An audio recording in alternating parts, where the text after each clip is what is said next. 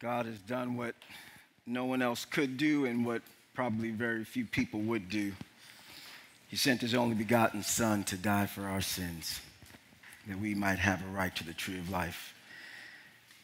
This God is worthy of the totality of our lives. We truly adore him. If you've been with us for the past few weeks, you know that we're in our series within the Exodus series titled Family Formation.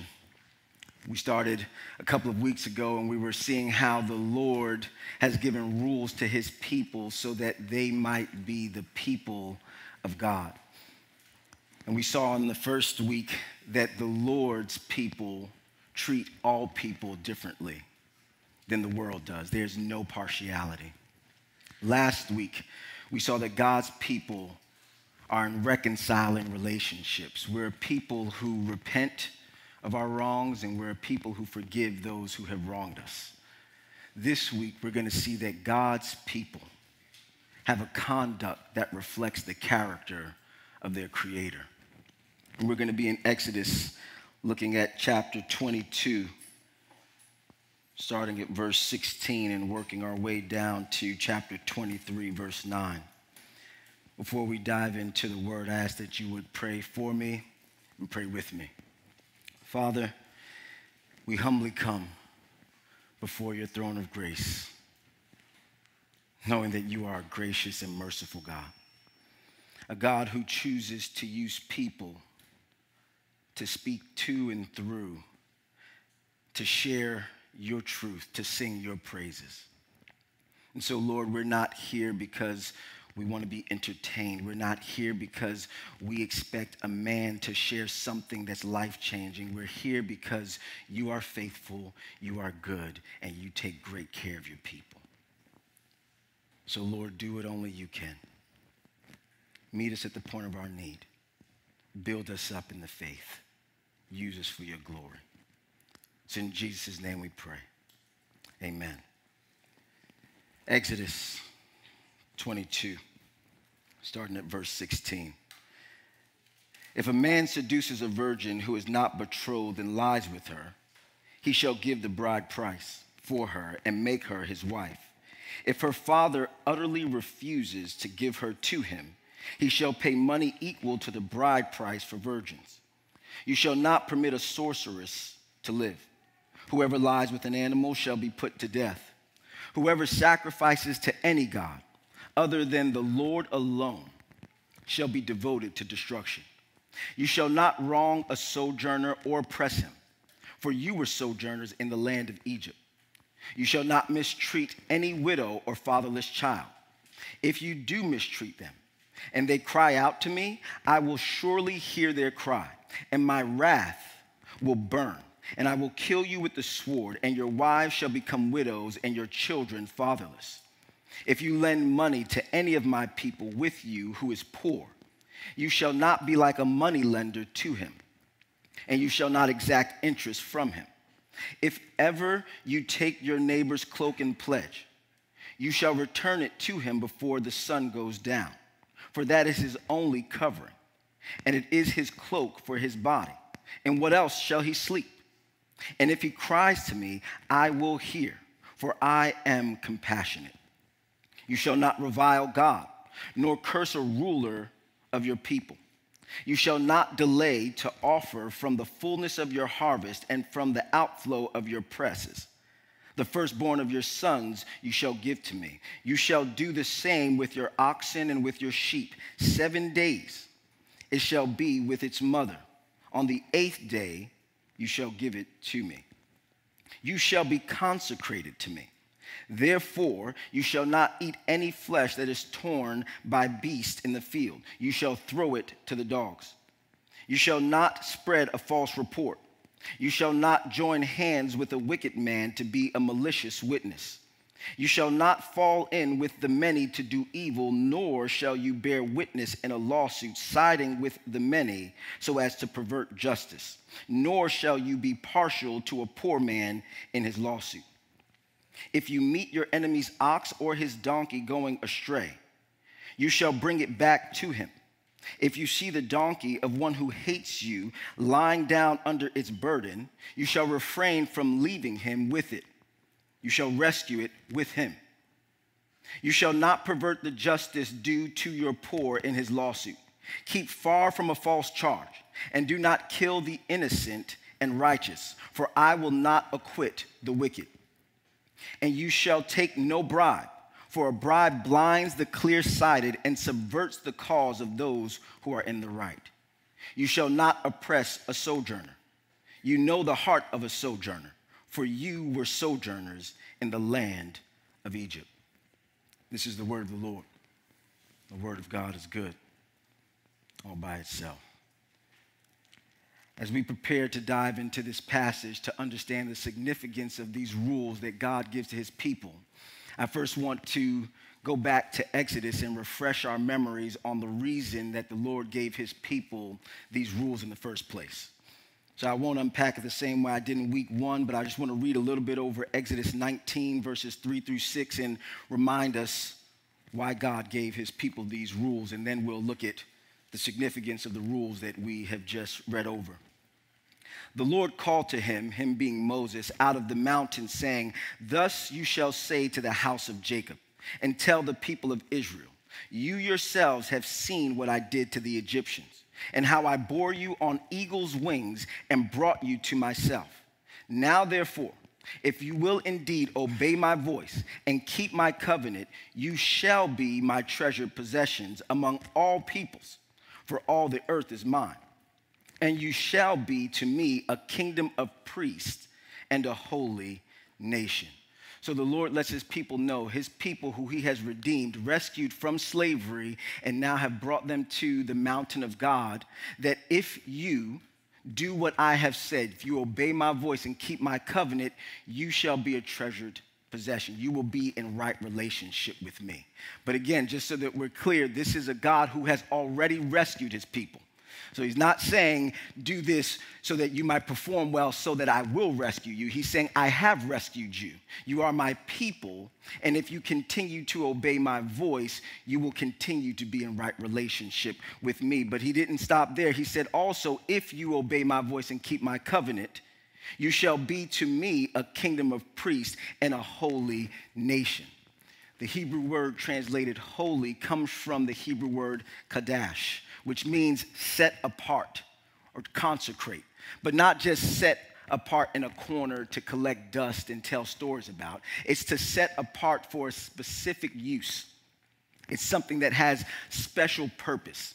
So God is letting his people know that he is going to set them apart for a specific purpose. And we could understand what that purpose is by the Lord calling his people a kingdom of priests. He was setting them apart to be his representatives to the nations. So God is giving his people these rules for relationship and so that they might be his representatives to the nations. And now we can see how these rules will help the people of God be positioned to fulfill the purpose for which God has called them to. And these rules allow the people of God, first and foremost, to know the character of their Creator. Verse 21 through 27 of Exodus chapter 22.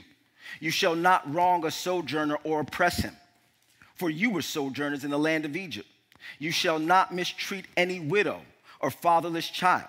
If you do mistreat them and they cry out to me, I will surely hear their cry, and my wrath will burn, and I will kill you with the sword, and your wives shall become widows, and your children fatherless. If you lend money to any of my people with you who is poor, you shall not be like a moneylender to him, and you shall not exact interest from him. If ever you take your neighbor's cloak and pledge, you shall return it to him before the sun goes down.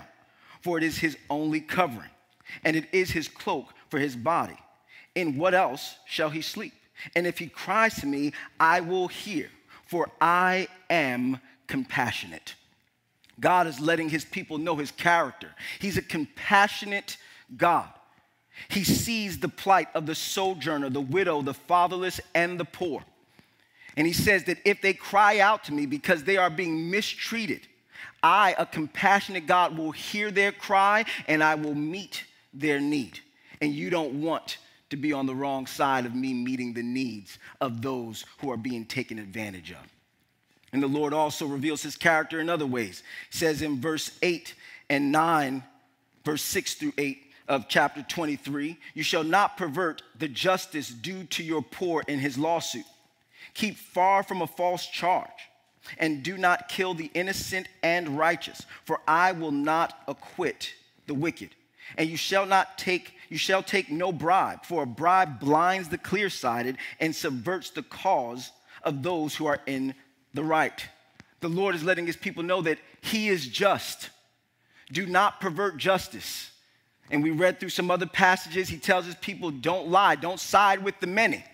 If you need to be the only one standing and standing for truth, stand for truth, even if that means everybody else is going to be mad at you, because God is just. And so as we read through the rules that God gives to his people, God is revealing his character to his people.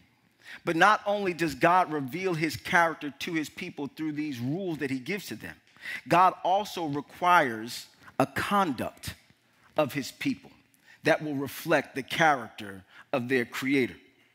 Verse 31 of chapter 22, you shall be consecrated to me. The Lord is letting the people of Israel know that they shall be set apart for a special use. They shall be set apart for his purposes. This word translated consecrated comes from the same Hebrew word as holy, kadash, set apart, consecrated for a special use. So the Lord is letting his people know, you shall be my people and you shall serve my purpose. And God goes on to let them know that because you are my people, there's a particular conduct that's expected of you. Therefore, you shall not eat any flesh that is torn by beasts in the field. You shall throw it to the dogs. And he goes on with all the you shall nots. And he's telling his people, you shall not behave this way.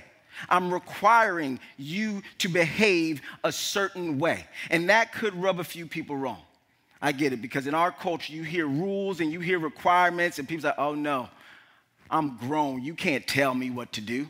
And that's the 5-year-old. Forget the 55-year-old. Nobody wants to be told what to do. But God is telling his people what they need to do if they're going to be in relationship with him and if they're going to be representatives of him to the other nations. You will behave a certain way. And so God is not giving his people rules, though, because he's looking to be restrictive or he's looking to be rigid. God is giving his people these rules because he's releasing them to be his representatives to the nations. And if you're going to represent the character of the Creator, then there's a specific way that you need to behave. But God lets his people know these requirements are birthed out of relationship, right? And that's why we need to remember the reason for the rules. God has already rescued his people. And he's saying, you are now my people. Think about that for a moment. He says, you will be consecrated to me. This is the creator of the universe. He needs nothing from you or me. He's self-sufficient. He's not requiring a glass of water. He doesn't need you to kill an ox because he's hungry, right? So that the creator would choose to rescue a people who had nothing to offer. Sound familiar probably to a few of us in this room. And say, now I want to use you to let other people know that I can rescue them. Well, what response do we give to our Creator? I know what you did in Egypt, and I appreciate how you bore us on wings as eagles. But you're asking a little bit too much from me. See, and this is why God, you need to know that he's compassionate. Because if it was me, I'd say, well, then go back to Egypt with your ungrateful self. But God still talks to us and he walks with us through this journey. But the Lord has requirements and we have to understand that. We have to realize that. But the Lord graciously lets us know why he would require his people to conduct themselves a certain way. See, because if they were going to be his representatives to the nations, this set apart people had to look different from all other peoples. So we have to go to Leviticus, where the Lord gives some more shall nots, some more requirements of his people on how they are to conduct themselves in this life if they're going to reflect the character of their Creator. And we can see the reason why God would give these rules and expect his people to live them out if they're going to be his representatives. Leviticus 18. I'm going to do a little bit of reading on this morning, so I hope you love the word of God. Verse 1 through 5. And the Lord spoke to Moses, saying, speak to the people of Israel and say to them, I am the Lord your God. So you can just pause right there. God, talking to Israel through Moses, is letting the people know, I am the Lord your God. Now again, this name Lord, this memorial name that God has given to his people is a reminder to his people that he is the all-present God who's well able to take care of their needs, right? So they're hearing, you are Yahweh and you are my God. I am the Lord your God. This is birthed out of relationship. And because we're in relationship, verse 3, you shall not do as they do in the land of Egypt where you lived, and you shall not do as they do in the land of Canaan, to which I am bringing you. You shall not walk in their statutes. You shall follow my rules and keep my statutes and walk in them. Why? Because I am the Lord your God. So the Lord signs off on the front end and on the back end. Look, I'm requiring these things of you, but not because I'm looking to control you, but because you are in relationship with me. Now, if you don't want to be in relationship with me, then you don't need to sign up for this. Well, we're going to read a little bit in just a moment. I think you want to sign up for this. He says, you shall therefore keep my statutes and my rules. If a person does them, he shall live by them. I am the Lord. So again, these rules, these requirements are birthed out of relationship. A loving God who rescued his people, redeemed his people who could not take care of themselves. He answered their cry. He kept his promise. And now, as they are coming to be in relationship with him, and he's teaching them what it looks like to be his family, he says, I'm requiring some conduct of you that's becoming of someone who identifies with me and who I identify with. Do these things, and you shall not do these things, because you're my people. You're my children. And then you can read over Leviticus 18, 19, and 20, and 21 and see the Lord has several shall nots that he communicates to his people that they are to live out if they're going to live for him. And then we can fast forward to Leviticus 20 and see in verse 7 and 8 that the Lord does require this of his people, but it's a special relationship that is birthed out of. Verse 7 and 8, Leviticus 20. Consecrate yourselves, therefore, and be holy, for I am the Lord your God. Keep my statutes and do them. I am the Lord who sanctifies you. So the Lord tells his people, I've given you these rules. Consecrate yourselves. This word consecrate is the Hebrew word kadash. So the Lord is telling his people to set yourselves apart. And then he goes on to say, and be holy. Be different than. It's the same word that the Lord communicated when he said, you are going to be a holy nation, right? A set apart people for my purposes to represent me to the nations. But the people of God had a requirement. They had to consecrate themselves. They had to set themselves apart. How, Lord, do I, someone who's feeble and frail, live in such a way that I can be holy? Well, the Lord doesn't leave us to guess. Keep my statutes and do them. I am the Lord who sanctifies you. This word translated sanctifies is the Hebrew word kadash. So the Lord is saying, set yourselves apart. I am the Lord who sets you apart. How do you set us apart, Lord? I set you apart by giving you my rules. And you now set yourself apart by obeying my rules. So when you, people of God, is what the Lord is communicating to the nation of Israel, obey my word, he says, you are holy as I am holy.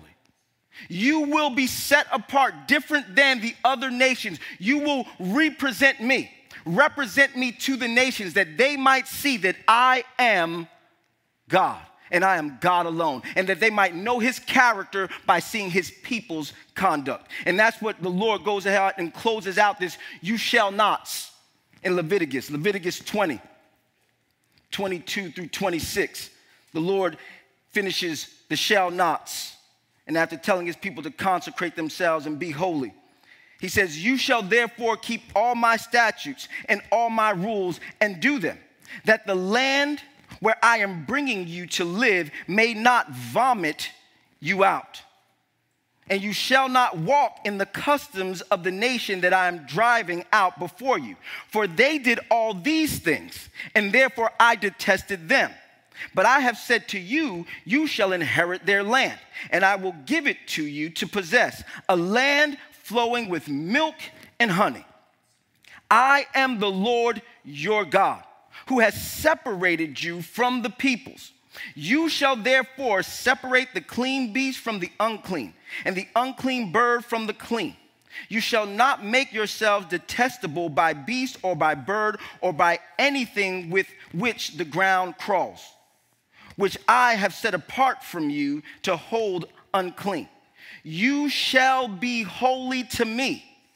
For I, the Lord, am holy, and have separated you from the peoples that you should be mine." So now we see this picture a little bit clearer. The Lord is saying that the people in the land of Canaan that I have promised to give you, a land flowing with milk and honey, with vats filled to the brim of food that you never planted and never picked. Those people that are getting ready to be removed from this land, they are being removed because they were practicing all the shall nots that I just told you to practice. And so I'm telling you that you shall not do these things because I don't want you to get vomited out of the land like they are. So don't do these things because I, the Lord, your God, want to bless you. And I want to see you in this land that I promised you, flowing with milk and honey, enjoying all the good things that I've guaranteed to you. But you have to do what I've required of you.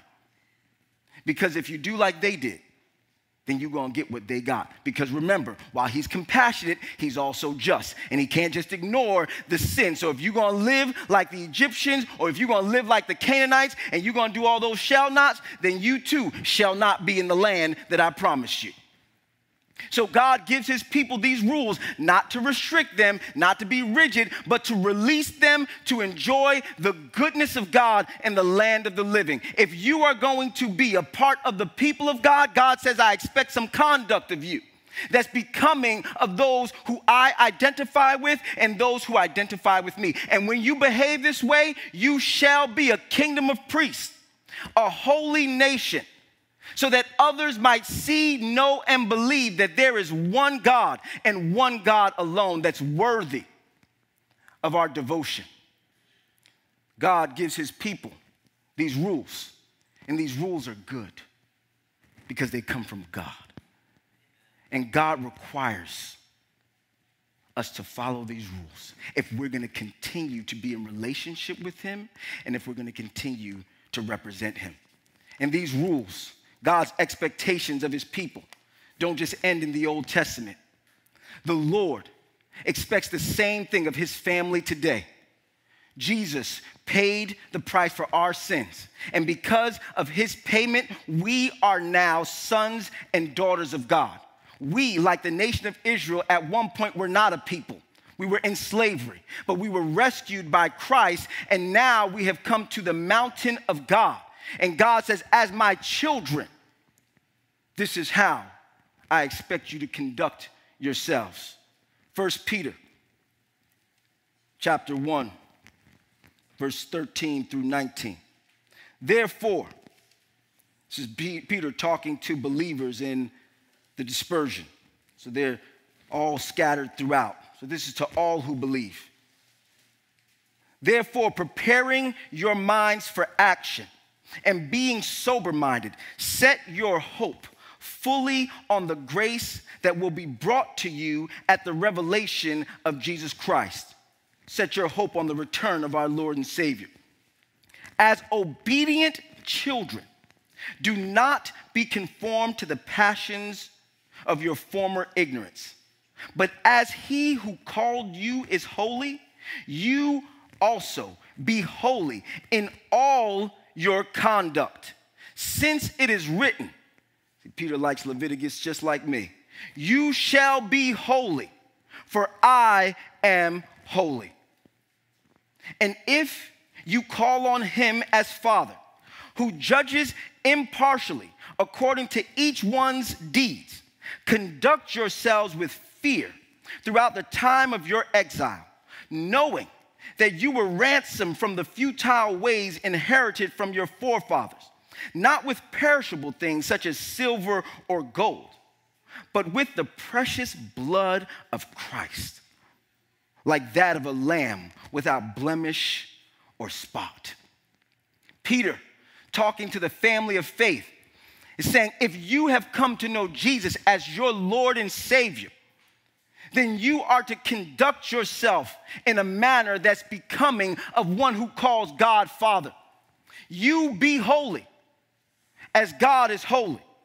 And he lets us know very clearly, and this is really sobering, that if we understand that the Father does not judge impartially, then we should live with fear. In other words, awareness that we can't just say, Father, I love you, but I'm not going to listen to you. No, if you love him, then as obedient children, conduct yourselves in a way that's holy. So in fear, throughout the time of your exile, because we're just sojourners, this is not home. We're citizens of glory. So while you're passing through in this life, remember that you are to conduct yourselves in a manner that reflects the character of Christ. Be holy, for your Father is holy. We must conduct ourselves in a way that reflects the character of Christ if we are going to represent Christ in this life. And I want to read a little bit of a lot from Ephesians, because I feel like Ephesians makes it very practical on the conduct that's becoming of a Christian. And I'm going to read from chapter 4, verses 1 through 7, and then I'm going to jump over to verse 17, and I'm just going to keep reading. I'll read until chapter 5, verse 21. So if you have your Bibles, it may do you well to jump in and read along with me. And as I'm reading through this passage, what I want us to keep at the forefront of our mind is that as the family of God, Jesus forming us into the body of believers, that there is a conduct that the Lord requires of us. And he's not going to excuse disobedience. I'm just setting it up while you're turning to Ephesians, so I'm giving you some time. If you need to look in the table of contents, go ahead and look there, but I really want you to read along with me. So if you got a device and you need to pull it up, do what you need to do, but you're going to want to read along with this because you're not going to want to take Michael's word for it. You're going to want to see the Word's word for it. Right, so if God then has saved us and reconciled us, he's requiring of us to behave a certain way. And we can't just say, forget it. And Jesus teaches that. He says, many are going to come up to me and say, Lord, Lord, look at all that I did in your name. And Jesus says, I'm going to say, get away from me, you worker of iniquity. I do not know you. So in other words, it's not going to be performance-based. It's going to be relationship-based. And God's saying, if you're in relationship with me, then you love me and you live for me. And that looks a certain way. Ephesians chapter 4, starting at verse 1. I, therefore, this is Paul writing to the church in Ephesus, a prisoner for the Lord, urge you to walk, this means live, conduct yourselves, in a manner worthy of the calling to which you have been called, with all humility and gentleness, with patience, bearing with one another in love, eager to maintain the unity of the Spirit in the bond of peace. There is one body and one Spirit, just as you were called to the one hope that belongs to your call. One Lord, one faith, one baptism, one God and Father of all, who is over all and through all and in all. But grace was given to each one of us according to the measure of Christ's gift. And I'm going to jump over to verse 17, but hear that thought there. There's one Lord, one faith, one baptism, one God and Father of all, who is over all and through all and in all. So it's through the blood of Jesus Christ that we're going to live out this family that God has called us to. And now Paul makes it very plain, the conduct that's worthy of the calling to which you and I have been called. Now this I say and testify in the Lord, that you must no longer walk as the Gentiles do, in the futility of their minds. They are darkened in their understanding, alienated from the life of God because of the ignorance that is in them, due to their hardness of heart. They have become callous and have given themselves up to sensuality, greedy to practice every kind of impurity. But that is not the way you learned Christ, assuming that you have heard about him and were taught in him, as the truth is in Jesus. To put off the old self, which belongs to your former manner of life and is corrupt through deceitful desires, and to be renewed in the spirit of your minds, and to put on the new self, created after the likeness of God in true righteousness and holiness. Therefore, because you put on the new and put off the old, having put away falsehood, let each one of you speak the truth with his neighbor. For we are members one of another. Be angry and do not sin. Do not let the sun go down on your anger, and give no opportunity to the devil. Let the thief no longer steal, but rather let him labor, doing honest work with his own hands, so that he may have something to share with anyone in need. Let no corrupting talk come out of your mouths, but only such as is good for building up, as fits the occasion, that it may give grace to those who hear. And do not grieve the Holy Spirit of God, by whom you were sealed for the day of redemption. Let all bitterness and wrath and anger and clamor and slander be put away from you, along with all malice. Be kind to one another, tenderhearted, forgiving one another, as God in Christ forgave you. Therefore, be imitators of God as beloved children, and conduct yourselves in love, as Christ loved us and gave himself up for us, a fragrant offering and sacrifice to God. But sexual immorality and all impurity or covetousness must not even be named among you, as is proper among saints. Let there be no filthiness, no foolish talk, no crude joking, which are out of place, but instead let there be thanksgiving.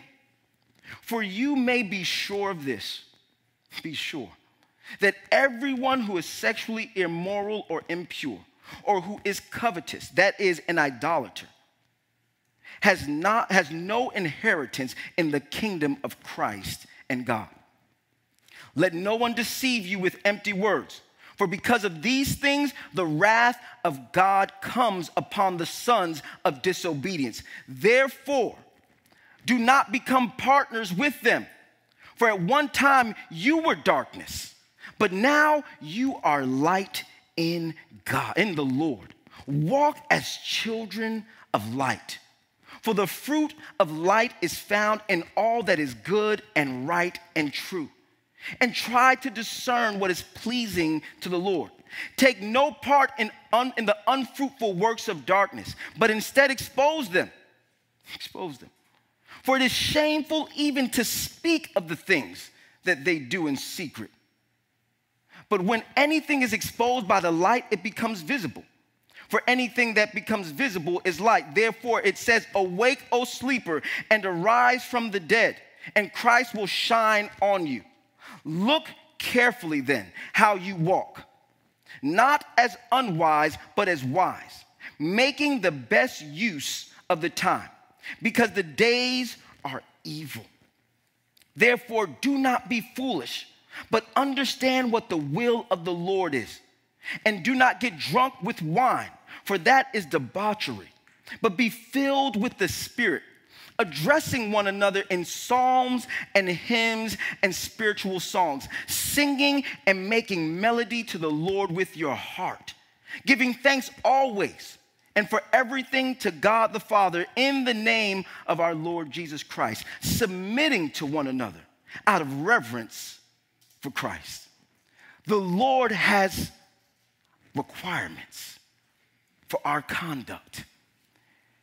And I want to leave on a really high note. But in order to get to that note, I'm going to have to walk through something that may feel a little bit heavy. So bear with me and know that the Lord loves us, and he would only call us into his presence and into forgiveness because of a love that he has for us. But please, people of God, we can't play with God. He is holy. It says the seraphim, big angels of fire, that if you saw them, you would pass out. When they get into the presence of the holy, they cover their face and their feet. So that's probably why they need 6 wings. They need 2 to stay up, but they got the other 4 because they need to cover themselves because they are in the presence of the holy. And listen, it pains me, but I understand, but I really want us to be careful because we see God too much as our buddy, as our chum, if anybody even uses the word chum anymore, as our pal. He is God. And I know that whole thought of, well, I could just let the Lord know how I feel so I can roll up on God and say, God, I'm angry with you. I'm going to need you to bring your tone down about 10 decibels. This is God. He cares about us and he wants to hear us, but we need to go into his presence with reverence. Listen, I love my kids, but if anyone comes across me sideways yelling like, Dad, I'm upset with you. Well, you want to get really upset with me, keep talking to me like that, and I'm about to have a misunderstanding with you. So if you know to reverence me, how should we go before God? He's God and he's God alone. Recognize, respect, and go in with some humility. And when we go in, may we enter in recognizing that he's worthy of our submission. And because he is God, and he is holy, we can't just treat him any kind of way. We cannot go to God and say, yeah, but he knows my heart. Yes, he does. No, he really does.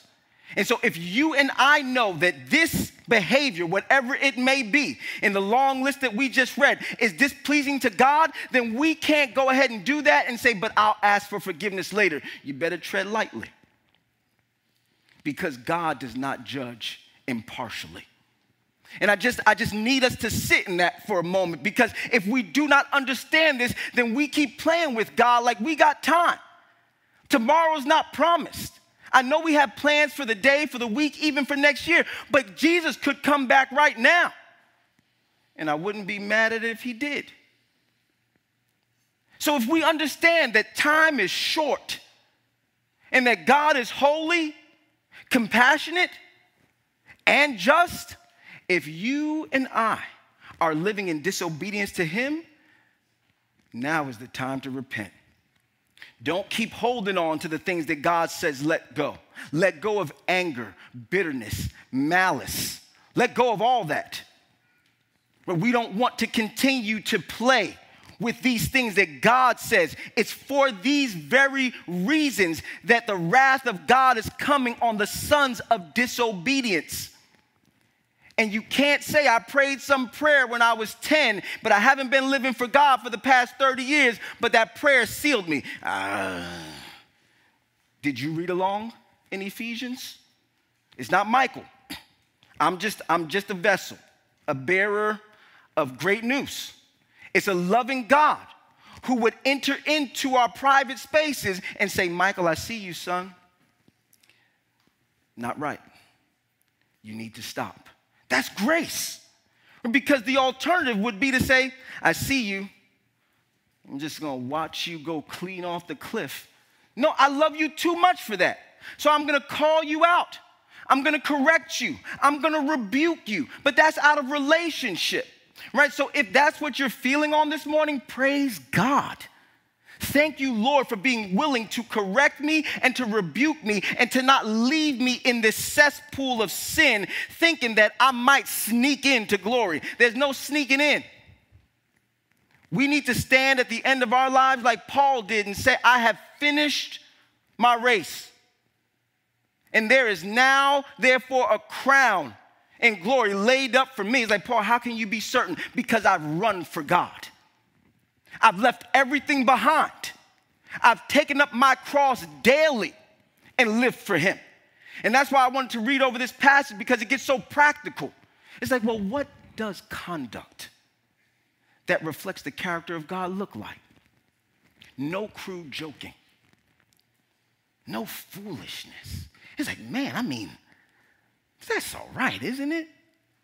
And I'm just going, just so that we can understand that this is not Michael speaking at you, but I'm a part of the body and need this word just as much. And the Lord had sat with me, and I was corrected and rebuked this week as I was meditating on this word. And what the Lord reminded me of is, Michael, you need to remove sarcasm, cynicism from your language. You need to stop complaining. I was like, but sarcasm? I mean, sometimes sarcasm just leaves the kind of humor in that moment. And no, the Lord just made it plain. If it doesn't build up, it should not be birthed out of you. Speak that which builds up the body. And I've realized that while sarcasm makes me laugh, it oftentimes hurts the feeling of the person that I'm supposed to be laughing with. So that's not language, that's not communication that's becoming of a follower of Jesus. And this is not because, Michael, you're a pastor and you have to be careful. This is because I'm a son of God. And if that defines you, son or daughter of the King, then we need to engage with this. And as I was reading through this and you were looking like, I do that. Stop. Can I say that plain? Is that anybody offended? Like you would raise your hand and say it now. Well, if you are, come and talk to me later so that we can read over Ephesians a little bit more. It's love. Listen, I love to obey God. If the Lord could just say, hey, Michael, I just want you to take this fluffy pep rally kind of a speech and just, give it to him and let him run out of the paper and like they're going to win the championship, yes. Right, but we can't duck and dodge the word of God. So if this is not one of the top messages that I've ever preached and it doesn't get all the views on YouTube, whatever. I mean, as long as we walk out of here and say, you know what? I can't keep walking that way. Because I am called, listen, to be an imitator of God. Therefore, be imitators of God as beloved children. Not because you're trying to earn it, but you're his children. And you know what children do? Children copy. If you have kids, you know that for better, and sometimes you know that for worse. Because you heard your kids say something, say, where'd you? Oh, I said that. Stop doing that. I do that. Every time I go around correcting, don't you all use this against me, but every time I go around correcting my kids, I'm like, I needed that too. Yep. And Jomar has to remind me. She rubs my shoulder when I get a little intense, not aggressive, but I'm a passionate communicator. And so what are you doing? Right? And Jomar said, remember. And every time she rubs my shoulder like that, it's like, you're right. It's the mirror. Like, I know because I've been there. Like, I need this word too. Right? But kids copy. And the Lord is saying, as his children, we are to copy. Who? Copy Christ. Be imitators of God as beloved children and walk in love as Christ loved us and gave himself up for us. Walk like Jesus. Lay down your life. Don't make it about you. Follow these rules. If we live out these rules, we will represent our Creator to the nations. We will be a holy people.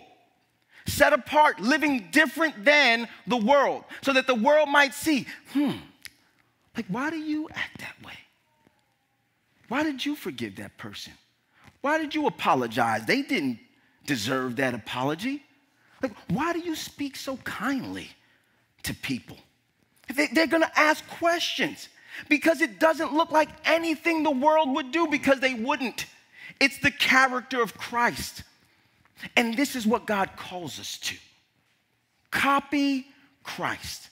As people of God, we are to have a conduct that reflects the character of Christ. And we don't need, if you wear it, I'm not making fun of you. So should I say it? I'm gonna say it. I'm not making fun of you. If you wear the WWJD bracelet to remind you, like, what would Jesus do? I understand it. But we really don't need to ask the question. We already have the answer.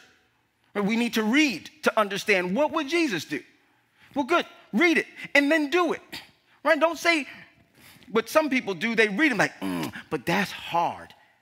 And you know what's harder? Being vomited out of the land.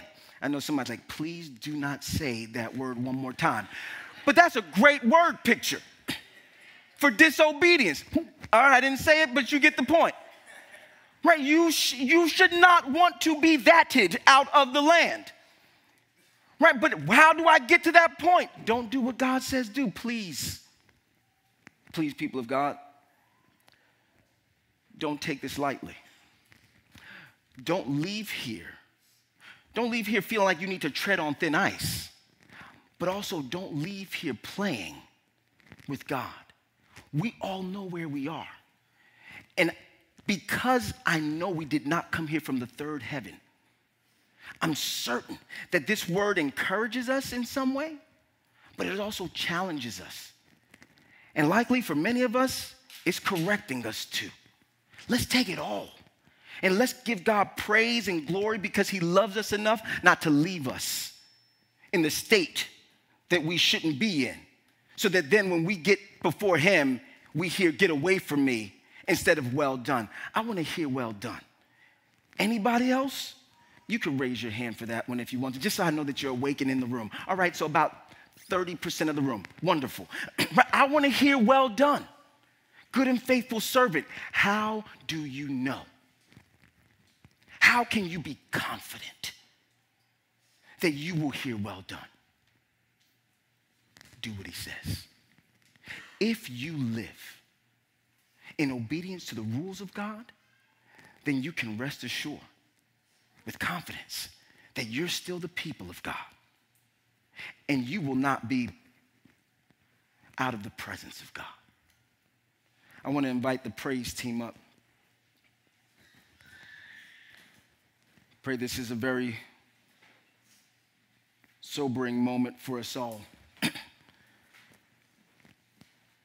Before I share with you the direction that maybe some of us can go in our time of prayer, I want to give a loving reminder. If you are a part of the people of God, listen, this is not trying to scare you straight. This is not trying to force you in a square box when you're a round peg. This is a loving Father who's teaching his children how they're to behave. Saying, because your last name is Darbus, I'm going to train you up and teach you what it means to be a part of this household, so that you don't find yourself in a place where you might get kicked out. Right? So I'm teaching you because I love you. Right? So as children, we're being invited to know the character of God, because he reveals that to us and he doesn't have to. And then to live that character out. Being compassionate, gracious, merciful, forgiving, loving children of God. In order to live that out, we have to be honest. There are times that we need to go before the throne of grace and say, Lord, I'm so grateful that you're a forgiving God and that I can come and repent. But because I know you're holy, I'm not going to blow you off like you're just one of my boys back on the block. No, you're God. I'm coming like Isaiah, the prophet, the mouthpiece of God, who would get into the presence of God and say, I am a man of unclean lips. You're a prophet. Yeah, but in the presence of the holy, the best I can get to clean is filthy. And so the prophet would humble himself in the presence of the holy because he recognizes this is God. And I just want to invite us this morning to come into the presence of the holy. A God who sees us where we are and loves us so much that he wouldn't say, get away from me, but he would say, come to me, all who are weary and heavy laden. Come to me, all who are broken and hurt. Come to me, the fatherless, the sojourner, the widow, and the poor, and find rest for your soul. So just for a few fleeting moments, I want to invite us today to come to God, to repent of those things that we have done that cause our feet to get a little dirty. And then, as we rise to pray, to be ready to praise God, because we know that he cleans us and he walks with us. So whatever your posture, sit, kneel, stand, lay prostrate, you and Jesus go before the throne of grace to a gracious God with repentance in our hearts, knowing that we have a God who's compassionate and forgives. And may we enjoy just a sweet exchange with our Savior. I'll close this in prayer.